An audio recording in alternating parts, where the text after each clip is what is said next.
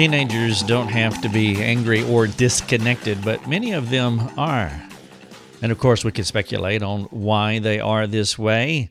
I think it would be more helpful, at least in this podcast, to give some practical advice on how to change. That would be appropriate. And so this podcast is for that teenager who is looking for help to change their thinking, to change their behaving, and I hope, praise God, to change their life trajectory. I used to be one of those directionless, frustrated teenagers. And there were some things that I learned over many years that turned out to be, proven that they can bring change to your life. And I want to share at least 7 of those things with you in this podcast. Welcome to Your Daily Drive podcast. I am Rick Thomas. Thank you so much for being here. The title of the podcast is 7 Things That Will Bring Change to Any Angry Teen's Life. In the last article and the last podcast that I did, in fact, it's linked inside of this one, I talked about several things that parents can do to help their children change. And I really focused hard and directly on parents and their responsibility, what they can do. Now it's time to bring some insight to the rebellious teenager, the directionless teenager, the frustrated teenager, the hurting teenager. There is excellent news here for anyone. And not just a frustrated teenager. In fact, as you listen to this podcast, adult or any other person, you will realize, those things apply to me too. Very good. Maybe in May, the Spirit of God work in your heart. He can go where no man has gone before. He can address our hearts. He works from the inside out. It's an inside operation. And so as you listen to these 7 things that will bring change to any angry teen's life, perhaps they are for you too, because these truths are transcendent and transformative, because they are sourced in the power of the gospel, and the gospel can change anyone, despite your shaping influences, whatever they may be, or the circumstances that have been in your life. What you don't want to do is to fall into that common trap that tends to ensnare too many teenagers who did not get what they wanted from their parents, and we can be so fixated on those things that we miss the things that God wants to teach us and to help us so that we can change. I want to share a few of those snares, 7 of them, 7 traps. And I hope that these words will make their way into the hearts of a few struggling teenagers. Now, initially, what I have to say will be hard to listen to because the hurt is that significant.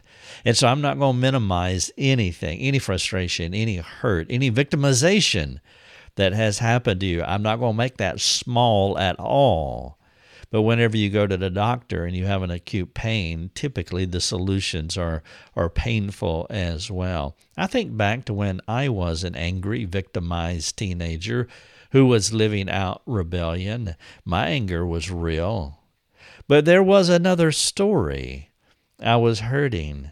In addition to my anger, inside there was a lot of pain, and I wanted someone to help me. And so if you are a struggling teenager, you have help here. You can let down your guard. We are here for you.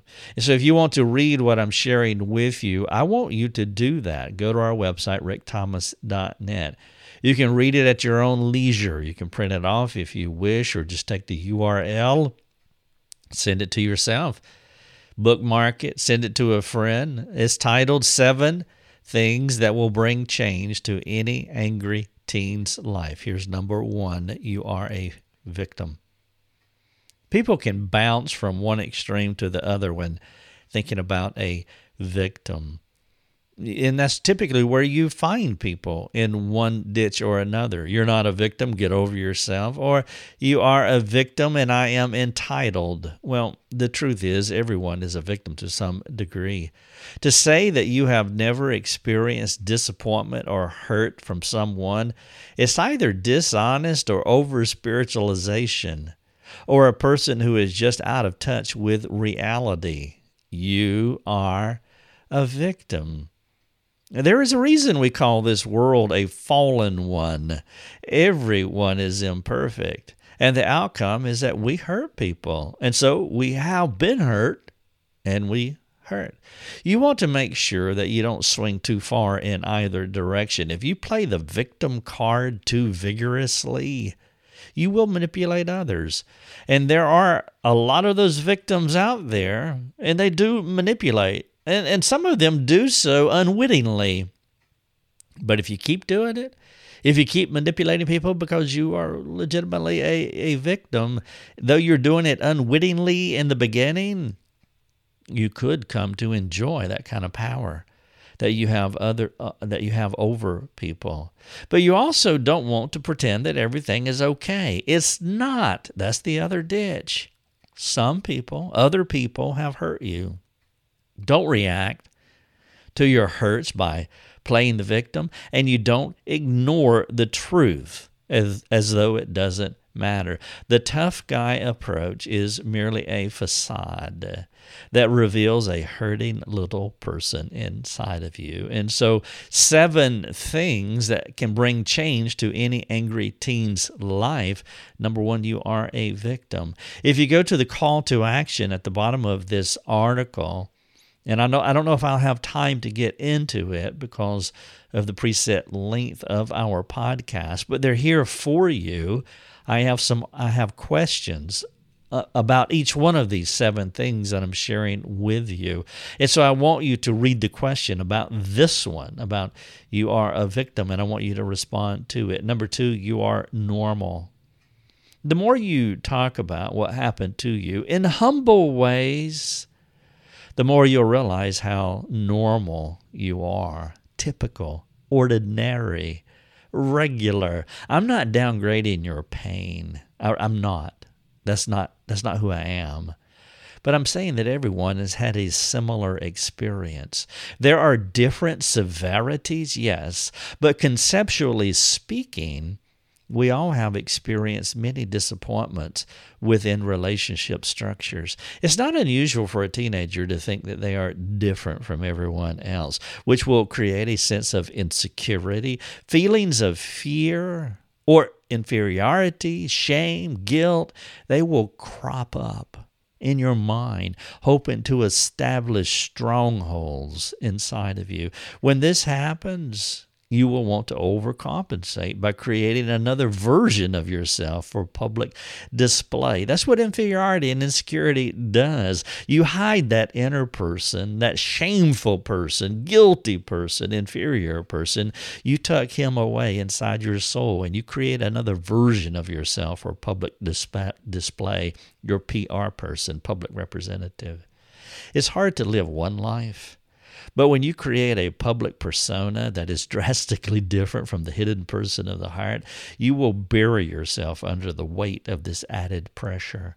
Eventually, you'll start looking for escapes because you can't live in this duality without escaping every now and then to give yourself a break from carrying the weight of a double life. And so, number 2, you are normal. Number 3, your greater need. Humility is the secret sauce that will put you on an entirely different course. The obstacle is becoming humble. To becoming a humble soul is an angry attitude that a person feels with entitlement. It's one thing to have an angry attitude. Think of an angry attitude in this context like a bucket or a cup, and you feel that angry attitude with a sense of entitlement. Whoa.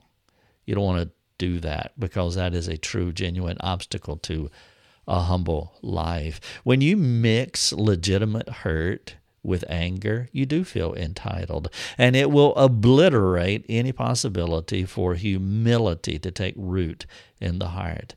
James 4:6 is the classic verse about the differences between pride and humility. If you're not familiar with it, you want to memorize it. It's really short. It's just 2 sentences. It says, God gives more grace, first sentence. Second sentence, therefore it says, God opposes the proud, but gives grace to the humble. If you're proud, God is in opposition to you. If you're humble, it's like a fan that is blowing from behind you and is moving you forward. It empowers you to move forward in a grace-filled way. As hard as it is to lower your guard and humble yourself about what has happened to you, it's a far better choice than holding on to your anger. Ultimately, the battle in your soul is between you and the Lord. He is asking you to let Him to be the authority in your life. In human warfare, when you have a problem with your parents or having a problem with someone else, we can become so horizontally fixated on what is happening that we forget the vertical battle. God is sovereign, and what has happened in your life did not come to pass without His permittance and oversight. Now, perhaps this perspective angers you, which only speaks to your thoughts about the Lord. If anger is what comes out of you when you think about God's sovereign care, permittance, and oversight in your life, it reveals your relationship with the Lord. If God's sovereign rule over you does not humble you, maybe you want to make that problem your starting place to work through your issues. Point number 1 is you are a victim. Number 2, you are normal. Number 3, your greatest need is humility. Number 4, change your habits. As you ponder your relationship with God and how He's working in your life, you want to consider your habits.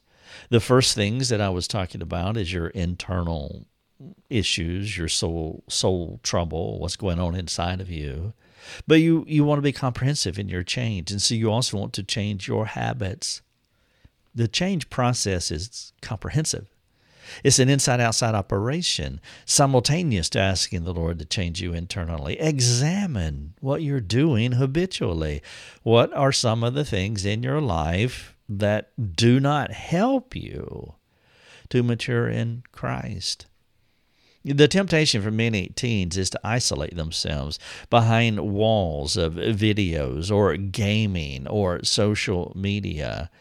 If these things are temptations for you, start the process of limiting the control that they have over you. I'm talking about changing your habits. I'm not saying those things are evil. I'm not saying they're sinful. But if they keep you from maturing, then they are wrong for you. Social media is not evil, neither is gaming or videos. But if they keep you from being who you should be to God, in God's world, then, well, they are sin. And so you want to consider the replacement principle. Everything you take out of your life, everything that you limit, you want to replace it with something better. You can think of it as the difference between being self-centered and other-centered. Instead of spending hours on YouTube, of course, unless you're watching our videos, and then you want to spend hours on YouTube. But if you're just binging on YouTube and moving from self-centered to other-centered, well, then perhaps you could find someone to serve. Rather than serving yourself, you can serve someone else. Point number 4, change your habits. Number 5, change your friends.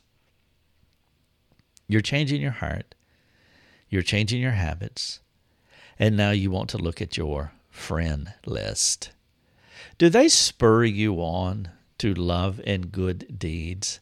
Listen to Hebrews 10:24-25, and let us consider. I want you to consider. I want you to take a magnifying glass, and I want you to hover it over all of your friends one by one. I want you to consider. The writer here says, let us consider how to stir one another up to loving good works, not neglecting to meet together as the habit of some, but encourage one another, and all the more as you see the day drawing near. I want you to consider your friend list. We surround ourselves with things we like, and those things influence us.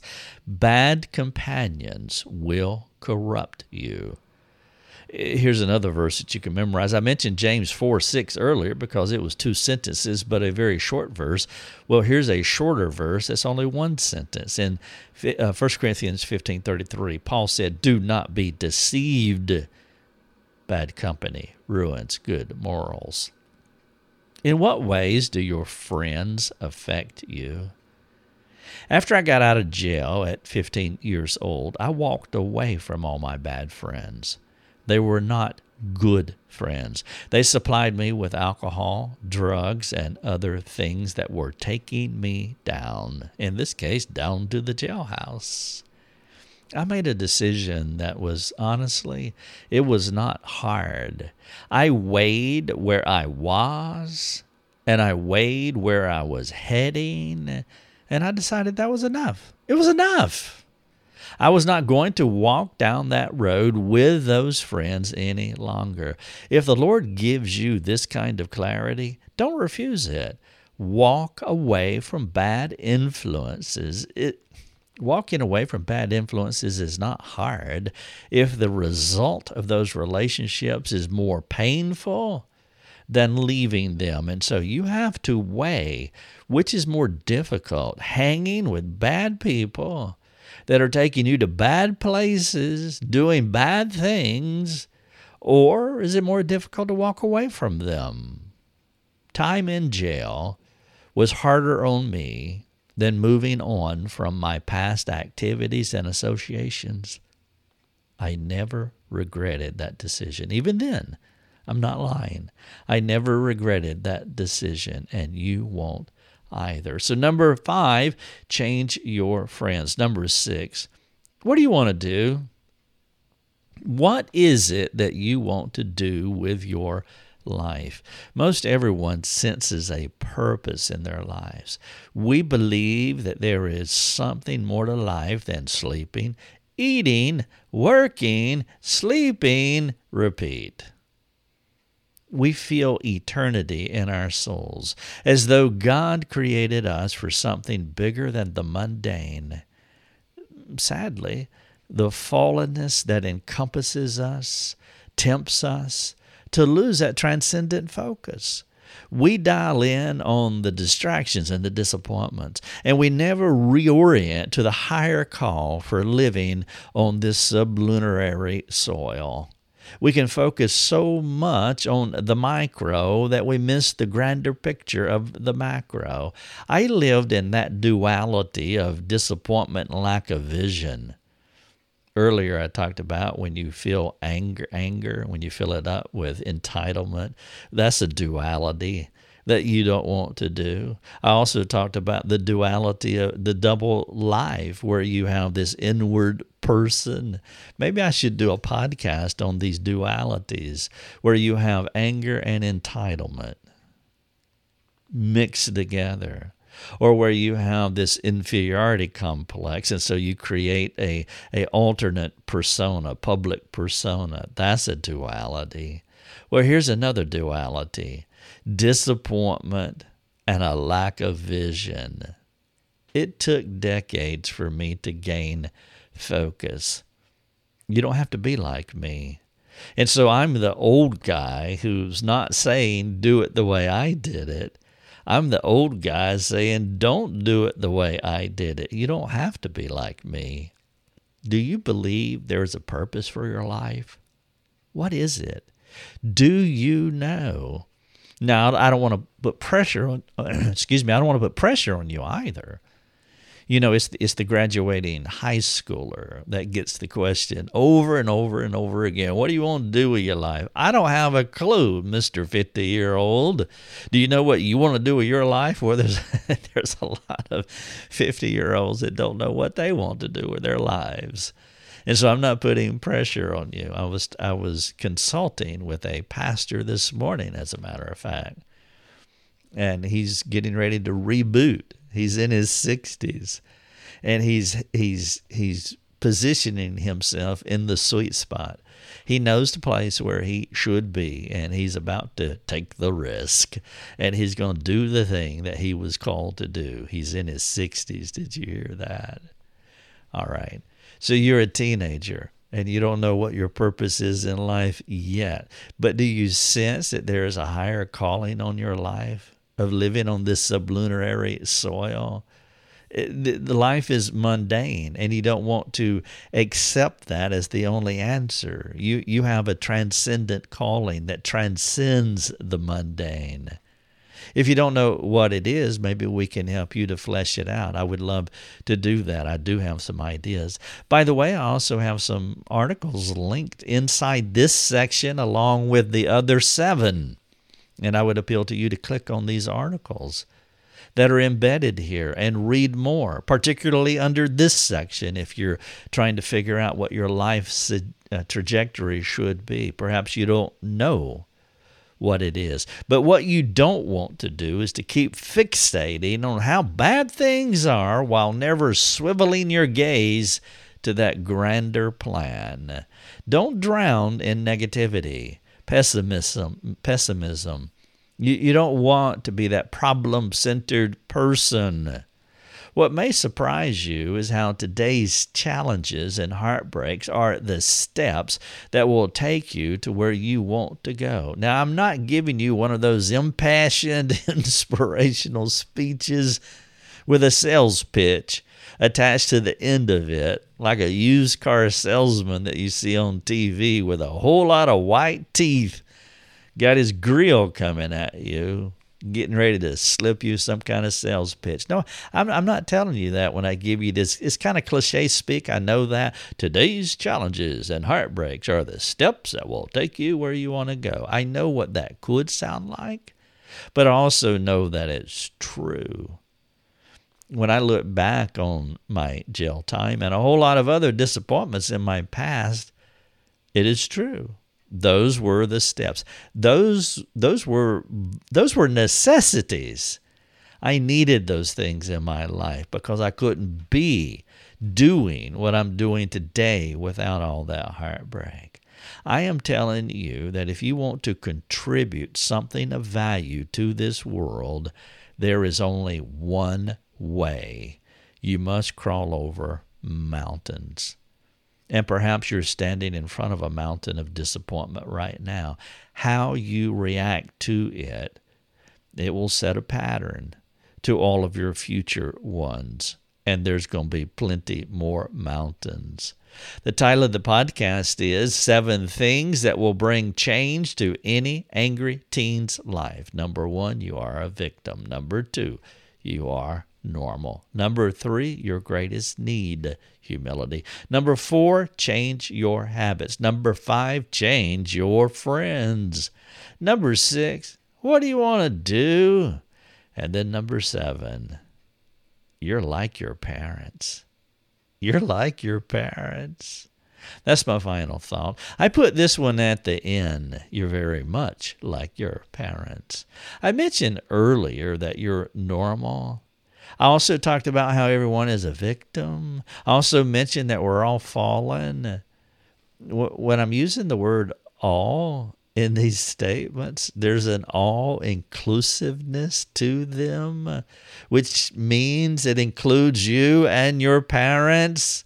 You and your parents, you're a lot alike. You're like them. They are like you. The question is, how does that strike you? Do you feel superior to them?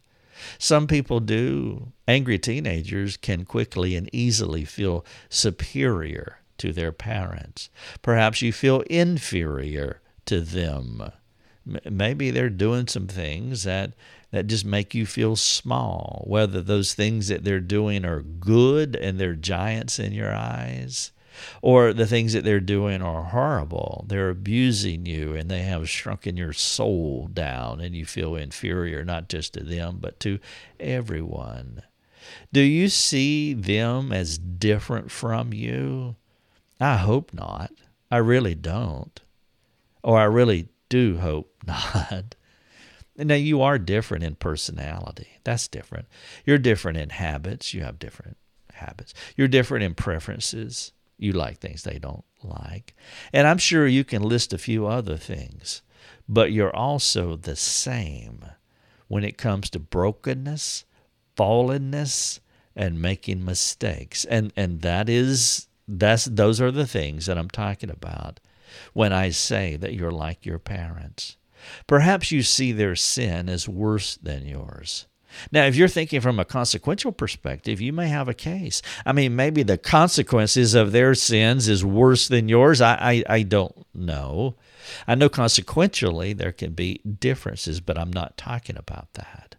All sin is the same as far as any wrongdoing, big or small. All sin is the same, and it puts Christ on the cross. What you don't want to do is to parse out your crimes against the Holy One to the point where you feel superior to another depraved soul. You don't want to do that. I can make a case of how my dad was worse than me, but that is intellectual dishonesty. The truth is that we are the same. We're depraved souls.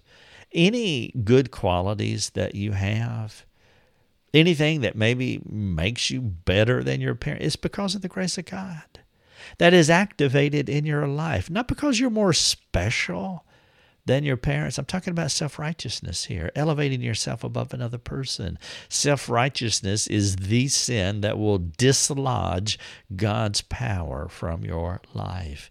God helps the broken people, the bankrupt people, the busted people. God helps needy people. And if you have an elevated attitude, looking down on your parents as though you are superior to your parents, then you will dislodge God's power from your life. We're all in need of His favor, which is why we talk about the level ground at the cross. You and your parents are in the same boat. Perhaps the place you want to begin is here. Ask God to break your heart in another way. Break your heart for your parents. Perhaps your heart is broken because of what your parents have done to you. Ask God to break your heart for your parents. Once the hatred, the anger, the vitriol, the bitterness, the unforgiveness, once those things start to seep out of your soul, any soul, then you're on the way to getting what you want. 7 things that they bring change to any teenager's life. But as you've listened to this and you're not a teenager, you're thinking, this could change my life too. And so I just want to reiterate, you are a victim. You are normal. You have a greater need. You need to change your habits. You need to change your friends. You need to figure out what you want to be when you grow up. And you're just like your parents, standing on the level ground before the cross. If you want to talk to us about any of these ideas, I want you to come to us and I want you to talk. If you have something else that's on your mind, I want you to come to us and I want you to talk. We would love to serve. If you believe, now you don't have to come to us. No, don't. But if you believe that we can help you and we can give you some kind of advice, then please come. We have free community forums, and maybe it's something else that you want to talk about. That would be fantastic.